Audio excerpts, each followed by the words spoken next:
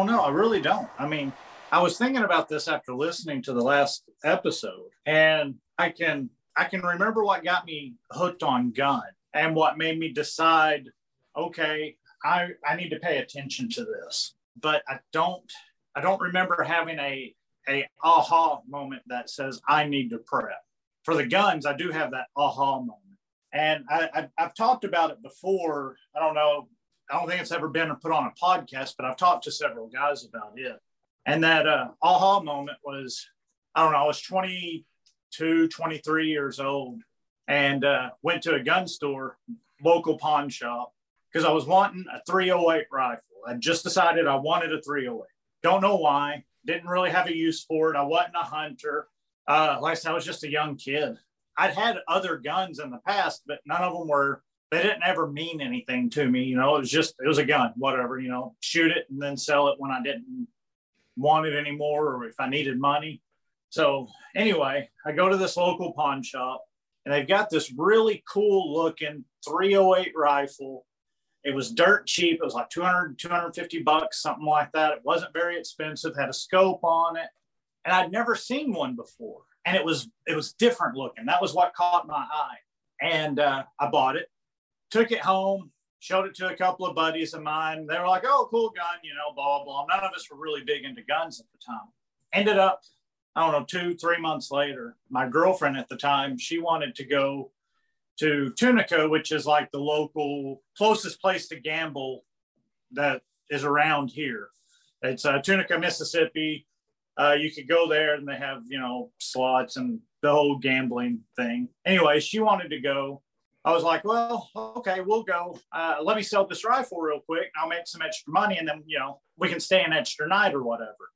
And she said, okay, cool. So I run to the pawn shop that I bought it from and I say, hey, I'd like to sell this gun back to you. And they were like, okay, $150. All right, no problem. I got my $150 out the door. I went, called my girlfriend. We met up and we went out.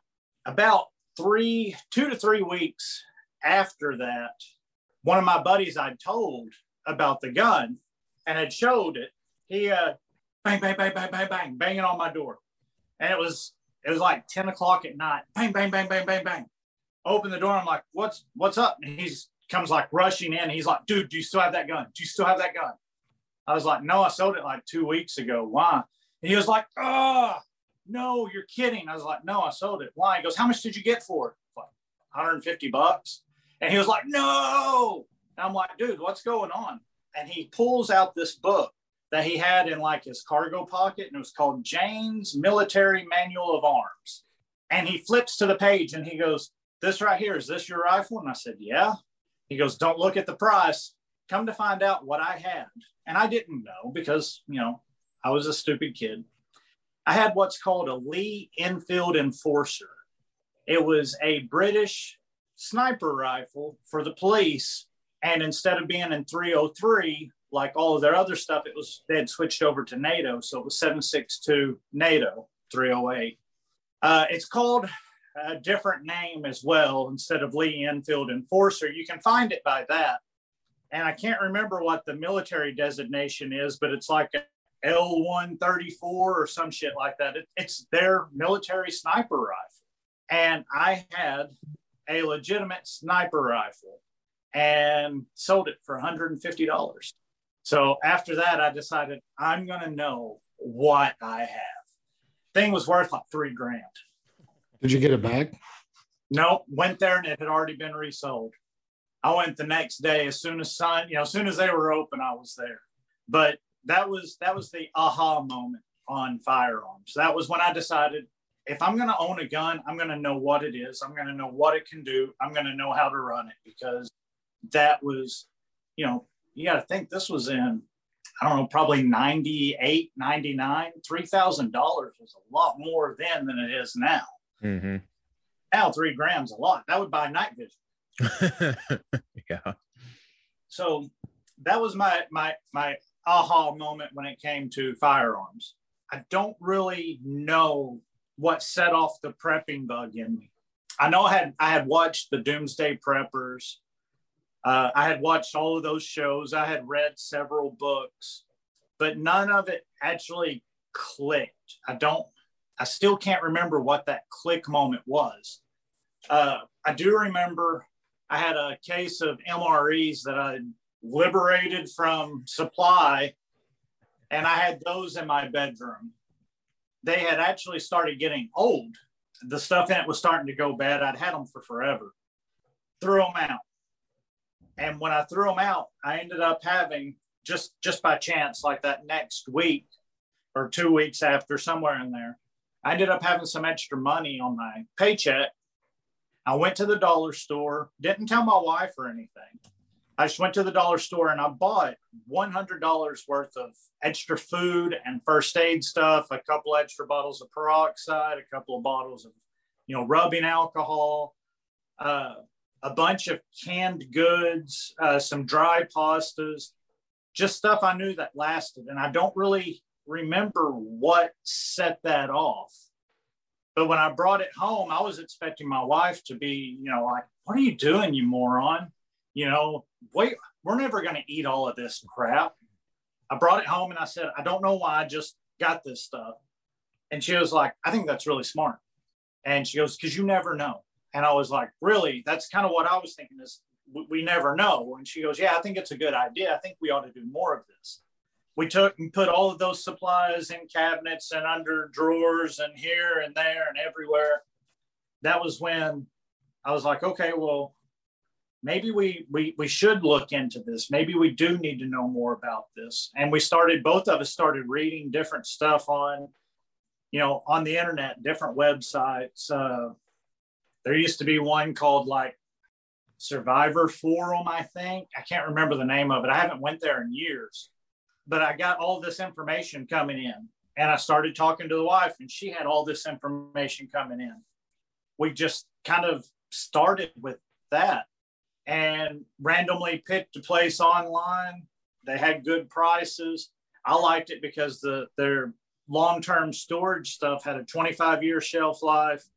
You could buy it in a 5-gallon bucket or like a number 10 can, and you could just store it. And that was what we did. We just started every couple of weeks, when we had a little bit of extra money, instead of going out on a date, we would buy 40 pounds of rice. That's in a 5-gallon bucket. That's Mylar sealed with an oxygen absorber in it. A couple of weeks later, we'd buy 40 pounds of beans, beans and rice. And then when we would get our tax return, we would actually buy all the little stuff that was more expensive, a little can of this that was $12 versus that 40 pounds of rice that was like, $38 or whatever. So we started buying all the little extra stuff to throw in, to make the rice and the beans to where we could eat it, because no one wants to eat bland rice and beans for every meal for 6 months. We just slowly started adding like that. At some point in time during this, my wife decided that she wanted a skill set. She wasn't really interested in guns. She knows how to shoot them. She kind of knows how to work them. She has her own guns, but she wanted a different skill set. So she learned how to knit, so that she's like, if we've got yarn, I can make us clothing. If we've got, the means, I can knit this together. We'll have, winter clothes, or I can knit something and I can sell it or trade it if things ever got bad. So she started building that skill set. And while she was doing that was when I was doing guns and outdoor stuff, learning how to trap, which my dad had taught me how to trap as a kid. But, going back and revisiting those skills, my dad was a self-employed bricklayer. And in the wintertime, when it gets below freezing, you can't really lay brick properly because your mortar won't set right. It can become too brittle if it flash freezes, and it just all sorts of crap can go wrong with it. So the way that my dad supported the family in the winter was by trapping and selling fur. So I learned when I was like 10 years old, I had my own trap line I would follow, and my dad showed me how to, properly skin stuff. And then he would take my furs to the market and he would sell them, and then, come back and give me a check for $100 or whatever I had made, which at the time was a lot of money. You know, when you're a kid and the G.I. Joe man's like $3, you know, I could buy all the shit I wanted. I started revisiting those skills and, you know, learning how to trap again. And, you know, not that I ever really forgot how to hunt, but you forget the nuances of it. So I started spending more time in the woods hunting. And, you know, one thing led to another. We're building our skill set. We're prepping our food. Never at one time that I can remember did either one of us, either me or my wife, say, you know what, this is kind of a waste of time or a waste of money, or, you know, what are we doing this for? It never really came up. It was just something that we felt that we needed to do. If you pushed me and asked me what I thought now, you know, what is my thoughts on what would cause a reason to need to prep? I would say some sort of economic collapse, hyperinflation, something to that effect would be what I would think now is most likely to happen. Of course, that would have been pre-pandemic. Now, I don't know. I mean, it was really nice when they were talking about, you know, this coronavirus is killing people, and you're seeing videos of people just dropping dead in China. I don't know if everybody saw those or not, but I saw a lot of videos of people just walking down the road, falling over. Now, were they staged? Were they fake? I don't know. This was in the early stages, and it had a lot of people scared. And it was nice to know if this gets bad, I'm a dork and I like gas masks. So I've got a whole bunch of gas masks saved for us just because I think they're cool. You know, I collected several different styles just because I'm a dork. B, we've got food. We don't have to leave this house. We've got well water.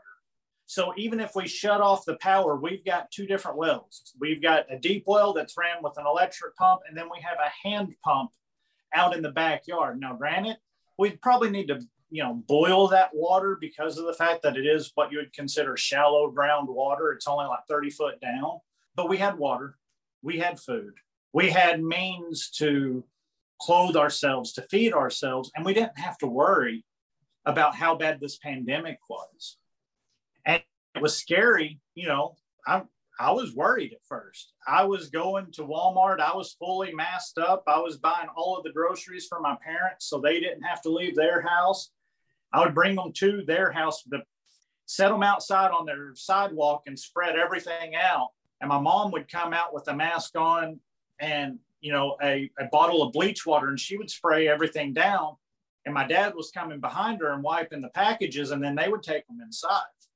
And this was early on when they were talking about how this was going to kill everybody. You know, we've since found out it's not as bad. There's still a lot of people who have lost family members, and I'm not trying to cheapen that, but it's not what they originally sold us. But it was really nice to not have to worry this entire time. If they locked us up, my job luckily was considered, you know, hell, what's the word that they used? Essential. Thank you. My job was considered essential. So I've worked this entire time. I've never missed a paycheck. I've never missed a day. So, you know, kind of lucky in that aspect. But if it was bad, you know, how much would I have been exposed to it? Anyway, long rambling story. It was nice to have. You know, we had set ourselves up by accident, not really even knowing what we were prepping for. And we ended up being safe this whole time. But between what we had bought, between our skills, we were okay. And early on, when we were buying this stuff and it was being delivered, my parents were seeing the delivery, and they're like, "What are we getting?" And I explained to them, "Don't really know, but it's good to have." And my parents actually even kind of get into it as well. You know, we used to live on the same property, so I mean, we had extra security through them, and we gave them extra security. We had extra food through them, and we had extra food. So there were times where I would be like, "Hey, we're going to buy beans and rice." And my parents were like, "Okay, well, we're going to buy, you know, oats and evaporated milk." And we get one big order in, you know, or whatever. I don't know. I don't really know what my origin story is. It just kind of naturally happened. So What I mean, so you said economic collapse and well, I guess everybody's prepping for a coronavirus kind of stuff right now. But how does that look now? How does that evolved into? I mean, everybody in our community says we're prepping for zombies. You know, that's the Yeah. fun thing to prep for. But in reality, how does that look? I mean, I'll give you an example. And I knew this was a hole in my preps, but Mr. Pixel knows this. But the New Year's Eve, I had a sump pump failure and I had water in my basement. So, it wasn't a natural disaster. It didn't totally destroy everything, but I lost some flooring and had about an inch of water in the middle of my basement. Well, you know that, Bo. I think I sent you pictures too. Yeah. But one of the things that has just kind of smacked me in the face, and I've known this for a while, is I don't have a generator. So if the power goes out and I can't run my electric sump, I'm going to have water in my basement again because I don't own a generator. Now, I know people that do, and I know where they're at, but I'd have to call a buddy of mine that lives 3 minutes down the road. Hopefully he's at home and he has the generator. And between the two of us, we have gas and I could go and pick it up before my sump overflowed, So that's something I was looking at. So I was just kind of looking, is that, where have you identified holes, or what is that kind of look, or how did it evolve from your origin story, as kind of a, reality based? Joking, going back to the joke about the zombies. I have always been a big fan of zombie fiction. And, I had read a lot of the books and all of the movies and had always just really enjoyed that genre. And I, too, used that I'm prepping for the zombie apocalypse as a catch-all. Because in a zombie apocalypse, you're not going to have power. You're not going to have water. You're not going to have infrastructure. There's a virus. And on top of that, you're not going to be able to go out because you're being chased by zombies. So, I mean, it's kind of the catch-all. There's everything there. Right. From that, like I said, I always thought originally that it would be some sort of economic collapse. And I thought, okay, something's going to happen. It's going to cause hyperinflation, which is going to lead to a depression, which is going to lead to worse than the 1920s, 1930s.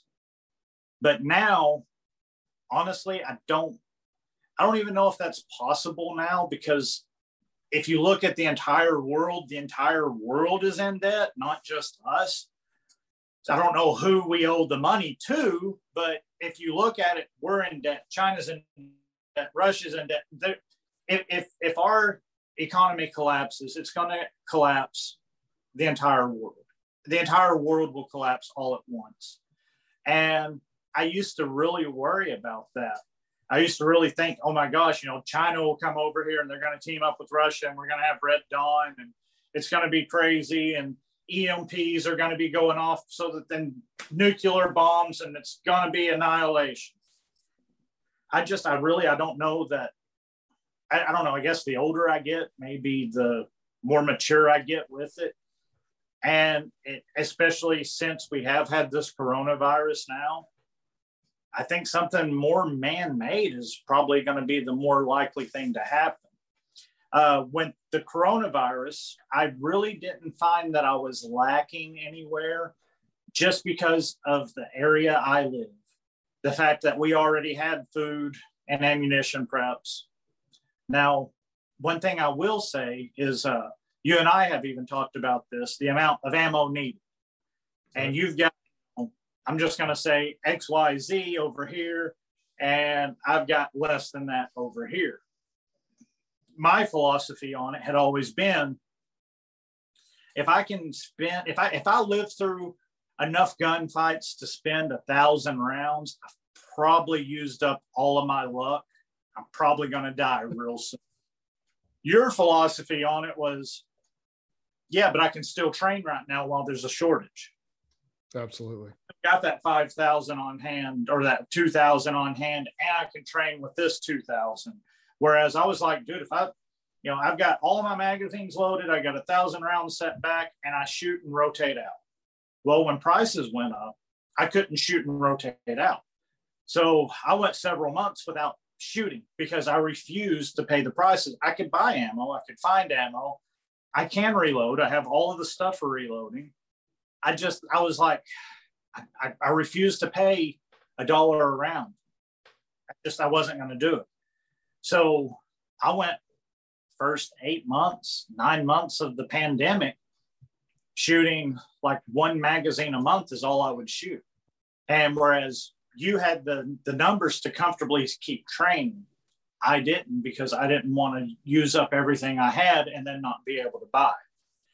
So I would say that might have been a shortcoming I found, is that maybe I need to just, because I don't think I need 5,000 rounds of 223 and 5,000 rounds of 9mm. It'd be nice to have, but it's just not something that I feel that I needed. After the pandemic, after the ammo shortage and how long it took to get ammo back down to what I consider a reasonable price, maybe that would have been a hole in my prep or a hole in my philosophy. I got you. Yeah, I mean, we've talked about that several times because, when the pandemic started, I'd lost my full-time job in March of 2020. So what I ended up doing is I ended up going to the range twice a week, and training more because I ended up, having time and I had the ammo to do that. That's all. That's what I did. So what are you doing now? Are you still doing the same things of buying more, cycling through food preps, or are you just comfortable where you're at? I'm still slowly buying when it comes to ammo. Every paycheck, I buy a box or two of 9mm. Every paycheck, even though it's more expensive, I'll buy a box or two of 9mm and like one or two 20-round packs of 223, something like that, something small.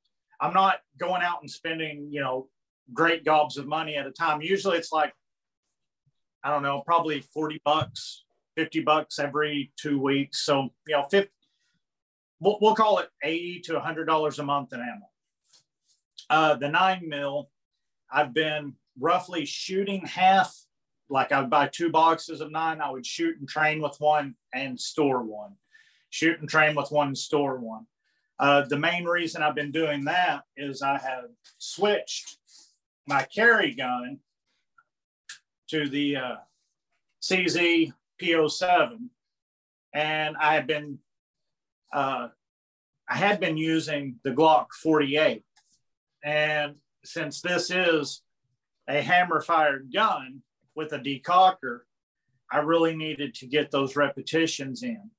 So since I switched to this, I don't know, a couple of months ago, that was what I was doing. I'd go to the range, and I was only shooting 50 rounds at a time. And I would do one mag of slow fire. I'd real slow, draw it out, present, shoot with the double action, drop the decocker, reholster. And I would repeat that for 15 rounds.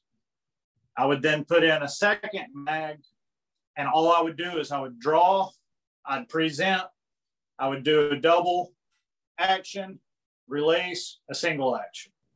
I would drop the hammer, decock, reholster, and that I would do that for a second one. So that would take 30 rounds out of the box right there, just doing individual drills. The last 20, I would load up. I'd load up 15 in one mag, 5 in the other, and I would pull out and just try to go as fast as I could on double taps, working that double and working that single, just trying to get used to a double action, single action. And then the last 5 rounds is where I would focus strictly on accuracy with the hammer, and I would, or with it in single action. So that would be my last 5 shots, and I would try to get as tight of a group as I could, and that would give me a 50-round practice.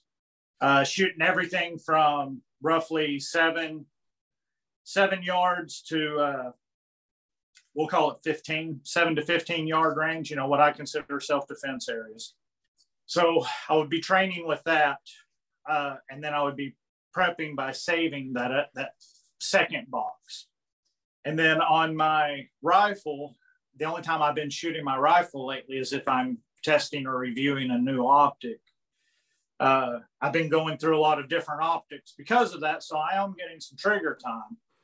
It's trigger time here and there on it, torture test, couple of shots. It's not like I'm burning through the ammo. It's not like I'm really running hardcore drills.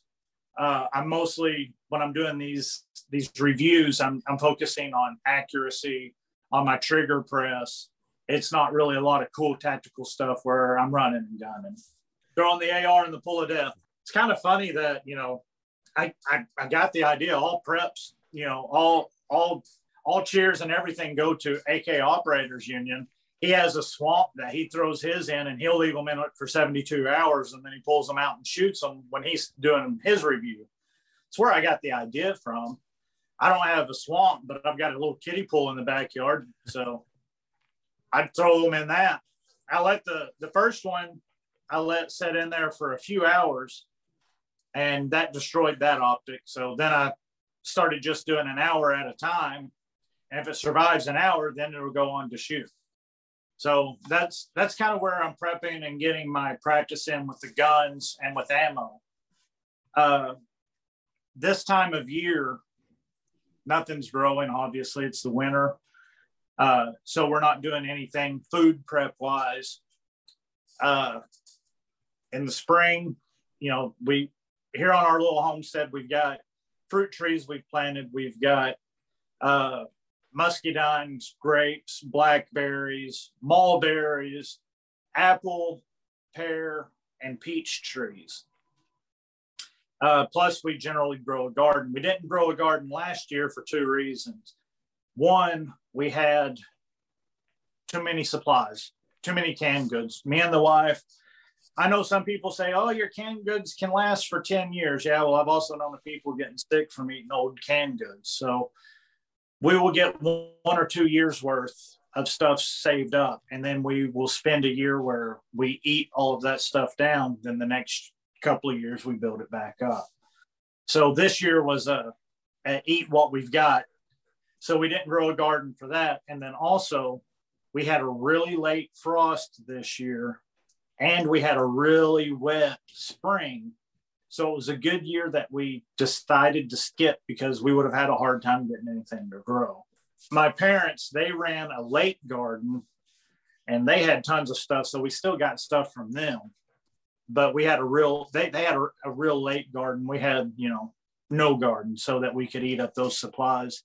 On buying food preps, both the wife and I still feel comfortable where we're at with our 25-year shelf life stuff, the stuff that we have been slowly buying over the years. We've still got the oldest stuff still has like somewhere between 18, 19 years left on its age. So we're still good on that.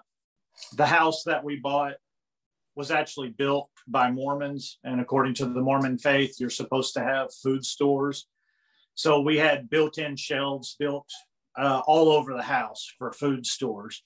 So that was really nice, and kind of a treat to just walk in and be like, hey, we've got, this giant pantry, let's fill it up. So makes it really easy to see what we've got, to know what we've got, and to see where we're at. And like I said, we both feel pretty comfortable on food right now.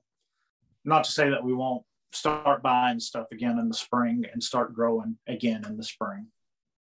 Did you always, I guess, was it like a family thing with like the gardens and all that, or was that something that you acquired along the way as you went? Like, you said you planted fruit trees and stuff like that, so you made a conscious effort to put that stuff there. Was that just something that you just wanted to do, or was that something that you found somewhere and it's like, oh, that's a good idea, maybe we should do that? How'd you come to all the different things food wise that you've done? Growing up, like I said, my dad being a self-employed brick mason, the wintertime was always really lean for, you know, he couldn't work if it was below freezing. We grew up with really short purse straps. You know, I mean, money was always tight. My parents did everything they could. All of us, my brother, my sister, and me, we always had food on the table. We always had, you know, we might not have the cool guy clothes, you know, we might be having to wear, which I'm going to kind of age myself some more. We might not have the Guess jeans. We might have the DoorDash jeans, but, you know, we always have the clothes that we needed. They just might not be the name brand that you wanted. And because of that, my dad always did garden work when he could. When he was real busy work-wise, the garden always got neglected, and, you know, us kids were supposed to go weed, and of course we wouldn't. And then he wouldn't care because he's working, you know, from before daylight till after dark, trying to make ends meet throughout the busy season. My mom worked too, you know, so we would try to have a garden, but we didn't always have a garden. We always had fruit trees, though. My dad always made for sure that we had fruit trees. Everywhere we've lived, he's planted fruit trees. And it was just something that, you know, it is a good idea to have. It's always, I mean, even if our apple trees don't make good apples for us to eat, it will attract deer. It will attract other animals that we can then use for food, even if the apples don't turn. So it was a conscious effort, and it did come from my upbringing, you know, being raised poor in Arkansas. I mean, that's what you did. You know, you had to somehow make up the difference. And like I said, I'm not knocking my parents at all. My parents did great. They're two of my best friends even today. I'm super close with them. I know that they did everything that they could for us kids. And I know that there were times that they did without, so that we, you know, we could have something. You know, it's not their fault that all of us were poor in Arkansas. You know, that was where that came from. One thing I want to know is, how long does it take for the fruit trees to mature to where you're getting fruit? It's going to depend on the tree. And then it's also going to depend on your growing cycle. And it's going to depend on what, you know, some apples come sooner than other apples. It depends on the species of apple even. Like fruit or nut trees, some pecan trees take 15, 20 years before you'll get pecans. Some walnuts are the same way. Generally, fruit trees are somewhere around 4 years, 3 years. It depends. This past year should have been the first year that we got apples. We had blossoms. Everything was looking good. We had a really late hard frost, and it killed everything. So this upcoming year, we should get apples. I believe our apples and our pears should be this year. Our peaches should be next year or the year after, because we got those as grafts from my parents' peach trees. So it depends on, like I said, it depends on your species of apple or your species of fruit. It kind of depends on your growing cycle, and it depends on the type of tree that you've got. So very vague answer, but ours, the stuff we've got should be 3 to 4 years on our apples, 3 to 4 years on our pears, and about 4, maybe 5 years on our peaches. Sorry, go ahead. Those trees, I mean, you weren't planting, or were you planting them from seeds, or like the small sapling, you know, 2 foot tall? We got them. They were a little bit taller than the 2 foot tall. They were probably somewhere in the neighborhood of 3 to 4 foot, counting the root ball.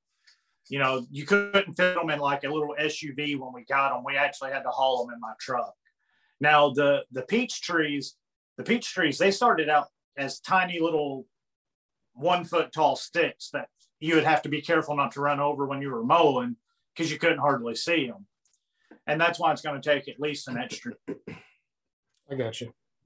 Our blackberries and our grapes were planted by the previous people who owned the property. We planted muscadines to to kind of mingle in with the grape. Both me and my wife really like muscadine jelly and muscadine wine. So I've actually got 5 gallons in the corner over there that's aging. So looking forward to when that's ready. The wine and the mead making, that was something I decided to take on as an extra skill for myself. You know, my wife, she took up the knitting and everything. I do the guns, the security. And I was like, I kind of want to learn how to make mead, you know. The guys were talking about it. They had went to prepper camp or whatever it's called. Mm-hmm. One of the guys there was making it. And they were like, oh, we wish we would have seen how to do that. And I was like, well, shoot. I'll take the gamble. I'll see if I can figure out. There's a couple of guys now that make it. I know Joe, he makes it. It seems like there's like 4 or 5 of us now that make it from my original recipe that I put on the old Facebook group. But I wanted something that I could, I enjoy drinking it. I enjoy making it. It's a neat process. And on top of that, it's something that I can barter. There's always going to be a need for wine or mead or for alcohol if things ever get really bad, you know. So I've got a new skill for that. Are you still pretty low tech with your supplies, or have you moved up in what you use? I am very low tech on it. I want it to be as original as possible. You know, back in the 1800s, they didn't have all the fancy shit that we've got now, and they still made it without killing each other. So that's kind of my theory on it. About the only thing that I've got that they really don't is I've got good sterilizing agents. So I'll wash everything in a sterilizer before I start.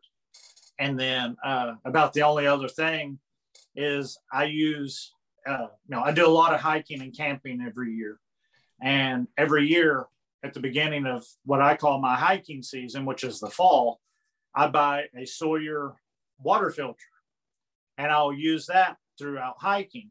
And at the end of hiking season, my water filter becomes my mead filter, and I'll use it to filter out impurities and stuff. And then the next cycle, I'll buy me a new water filter.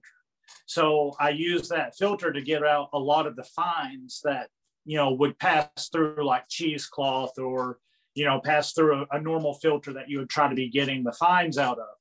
And that's one reason why my mead comes out so clear. I've posted several pictures of it. You can go back and find those. It's on my Instagram and the Facebook group, but you can see how clear it is. It's because I use my hiking filter every year. So makes sense. It's better than throwing it away. Yeah. The only thing is you got to make for sure not to get the new one mixed up with the old one, because you don't want to be trying to filter water through that, and it kind of ends up a little bit of an alcohol-y taste. Has that happened? Before I left, I was like, which one of these is the old one? So I hooked them up to my water bottles and squirted it in my mouth. I was like, yeah, that's the old one right there. But I always check before I leave. And then, like I said, generally I've got like my little brewing area. And then I've got like this room that's got all the stuff for camping. The brewing area is in a different part. So I'll bring it in here once I'm like actually brewing it. But while I'm making it and everything, I do it in a separate part of the house. So that helps to keep them separated. Try not to get nerdy with the mead stuff. We can save that for a separate episode. Oh, I do it. I guess I do it closer to the prison way than yeah. than what a lot of people do it. I don't do all of the measuring. So you might need someone. I got a lot of people started in it, and there's a lot of people who are more advanced than me at it, and they're adding this and doing that and making cabarets and Lord only knows what all. I'm over here like, dude, it didn't kill me. I'm good. Yeah. So circling back just a little bit, Compared to, I guess, let's say before 2 years ago, up to that point, did you change priority or just kind of your philosophy on what you want to keep? You're talking about, you're helping your parents out and you're cleaning everything. Did that change, just because, before you're talking about something man-made, maybe some kind of an economic collapse or something like that. But then all of a sudden, obviously the big deal at that, for the past couple of years has been sickness. Did that expose a hole or an empty spot in what you had, or were you already prepped up, or did you not really think it was that big of a deal? You were good with how you were? For the vast majority, I was already good the way I was, because I had such kind of a wide branch of different types of preps. I had food, I had the mead making, I had the water taken care of, because like I said, we have 2 wells on our property, plus we have city water. I knew I didn't have to go anywhere if it got that bad. Now, being an essential employee, that was a little bit different. So I knew I had to go. And when it was first coming out, and everything was getting kind of weird, I went and found N95 masks, and I bought 2 cases of those. I gave one to my parents, and I had one for me. I didn't really find anything prep wise, other than like what I was talking about earlier with the ammunition. I couldn't train the way that I was, because I couldn't afford to buy, a $50 box of ammo. I could have, but it would have been 1 box is all I bought. And I didn't, I refused to pay at that. I had enough to where if things went south, I could have protected what I think is enough to protect me and mine, without getting into logistics of this many numbers of this round and this many numbers of that round. And, I had training ammo and I had storage ammo, but this went on longer than I thought. Right. So I had to go longer without training until stuff got down back to what I thought was a decent price. Now I'm still paying $10 a box more for 9mm than I want to, but I don't think we're ever going to see $9 a box again. I think the new norm is about $18 to $20 a box. And that's for just cheap Lincoln stuff. I don't think we're ever going to get back. I don't think we're ever going to see 7.62 by 39 ammo at 15 cents a round. I know Palmetto State Armory is supposed to be making steel cased ammo next year. That's going to help, especially having someone stateside making steel cased. Who knows how long the Russian embargo is going to last. So, right now it's 40 cents a round. You can get brass case 223 for like 45 cents a round. So do you shoot cheap, dirty ammo, or do you buy nice brass case that you can reload for basically the same price? So I had to make some changes, and I had to look at some philosophies a little bit different like that. And another philosophy, or I don't really want to say a philosophy, but another thing that I started changing as well, instead of having so many guns, let's focus on having a really nice, dependable, higher end gun versus having 4 cheap, inexpensive ones. Now, with that being said, I do have a cheap, inexpensive AR-15 that I'm using on those optic tests. That way I don't bother me if I drop it. I bought the cheapest one I could get off of Palmetto State Armory. I paid with shipping, delivered, taxes, everything, $430.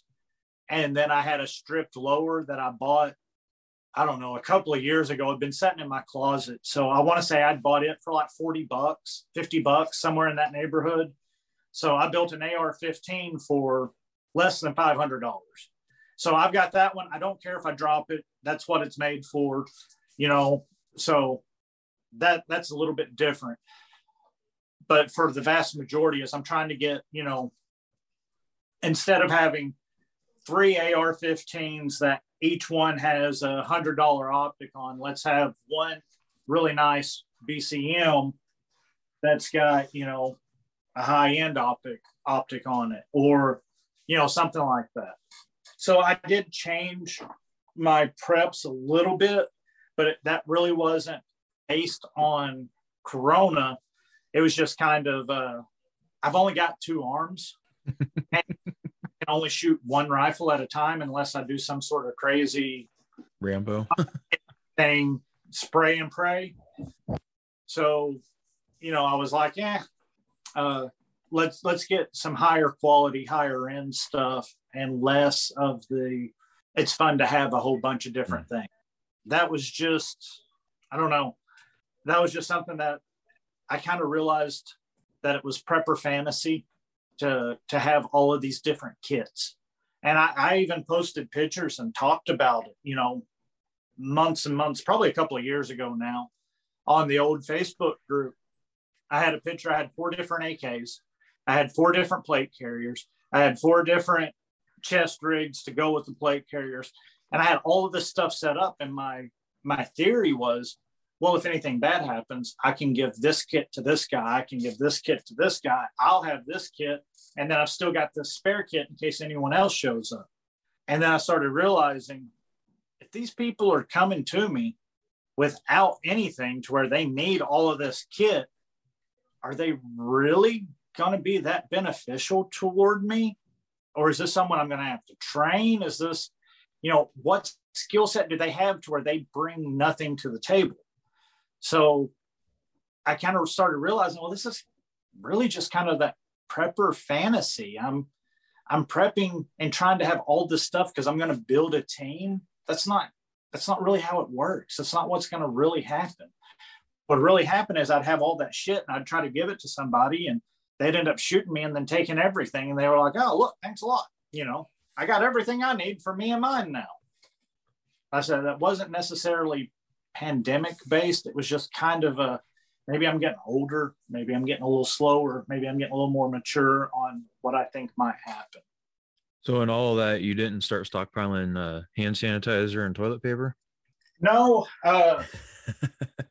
No, I mean, my wife has a thing about toilet paper, so we already had quite a bit. But no, I mean, what we did is we already had quite a bit of toilet paper because of the fact that we do live in the country.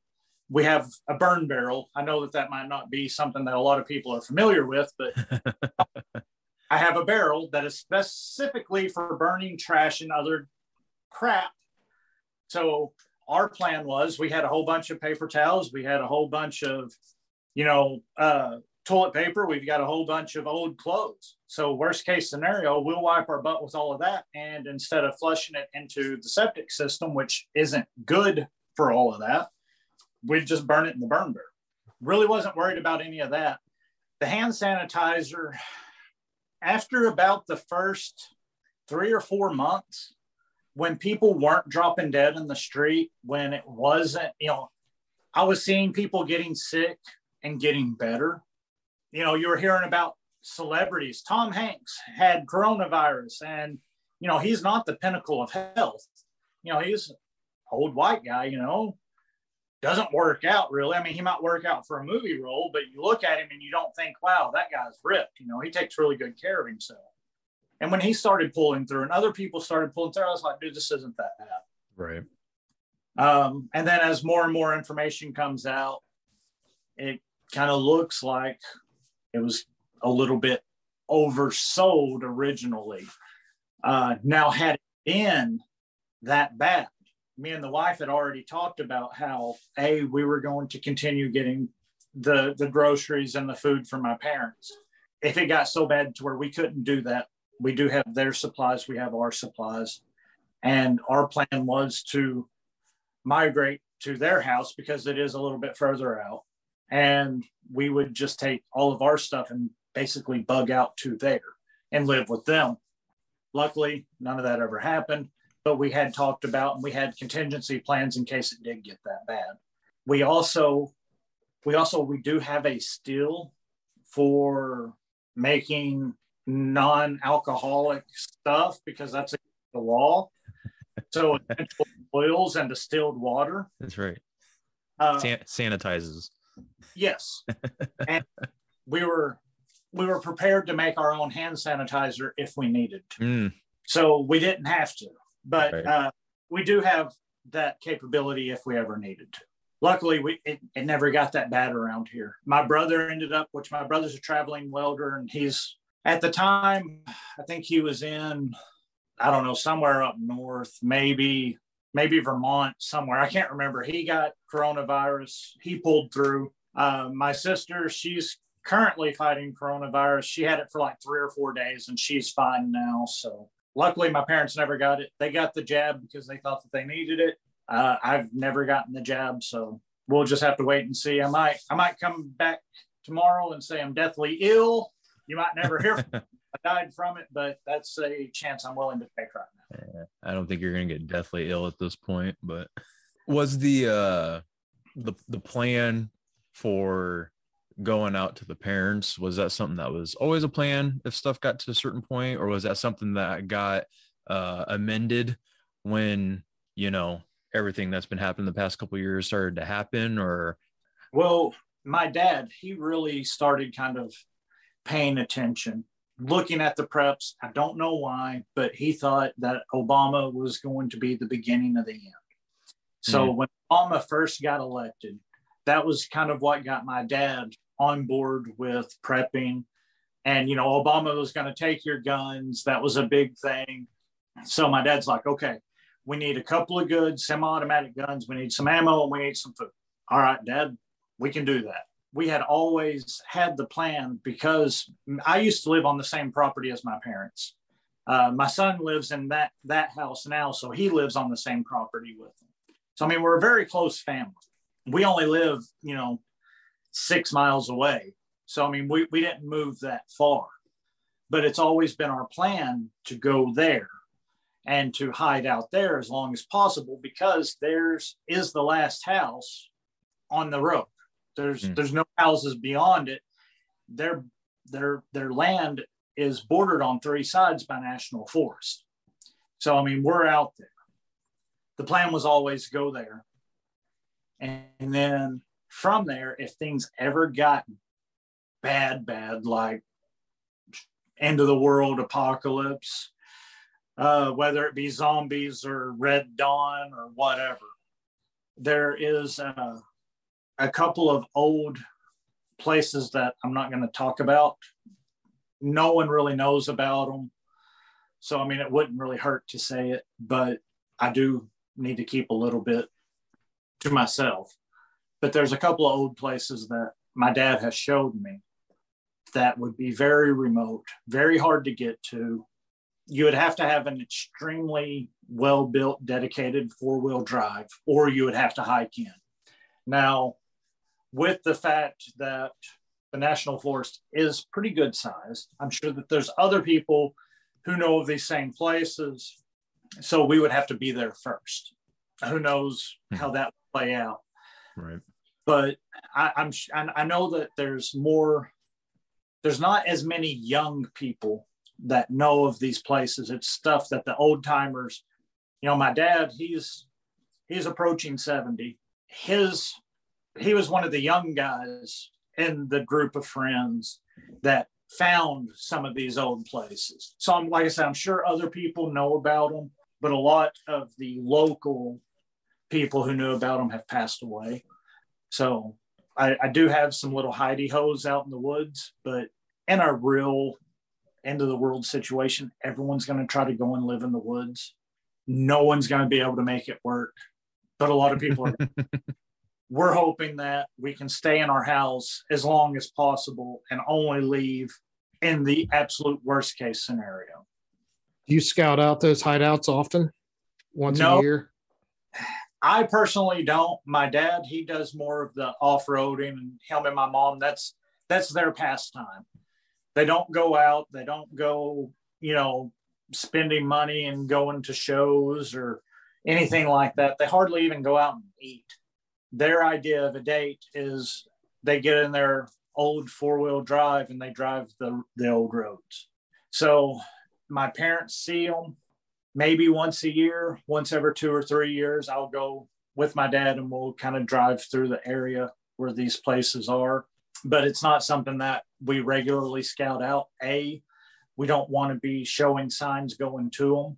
And when you're driving through the woods, it's easy to see where someone's been. You know, you're driving down a road and you see a little cutoff and you see stuff that's been traveled. You can tell when stuff has been traveled. So we don't want to put those markers out there. Understand that.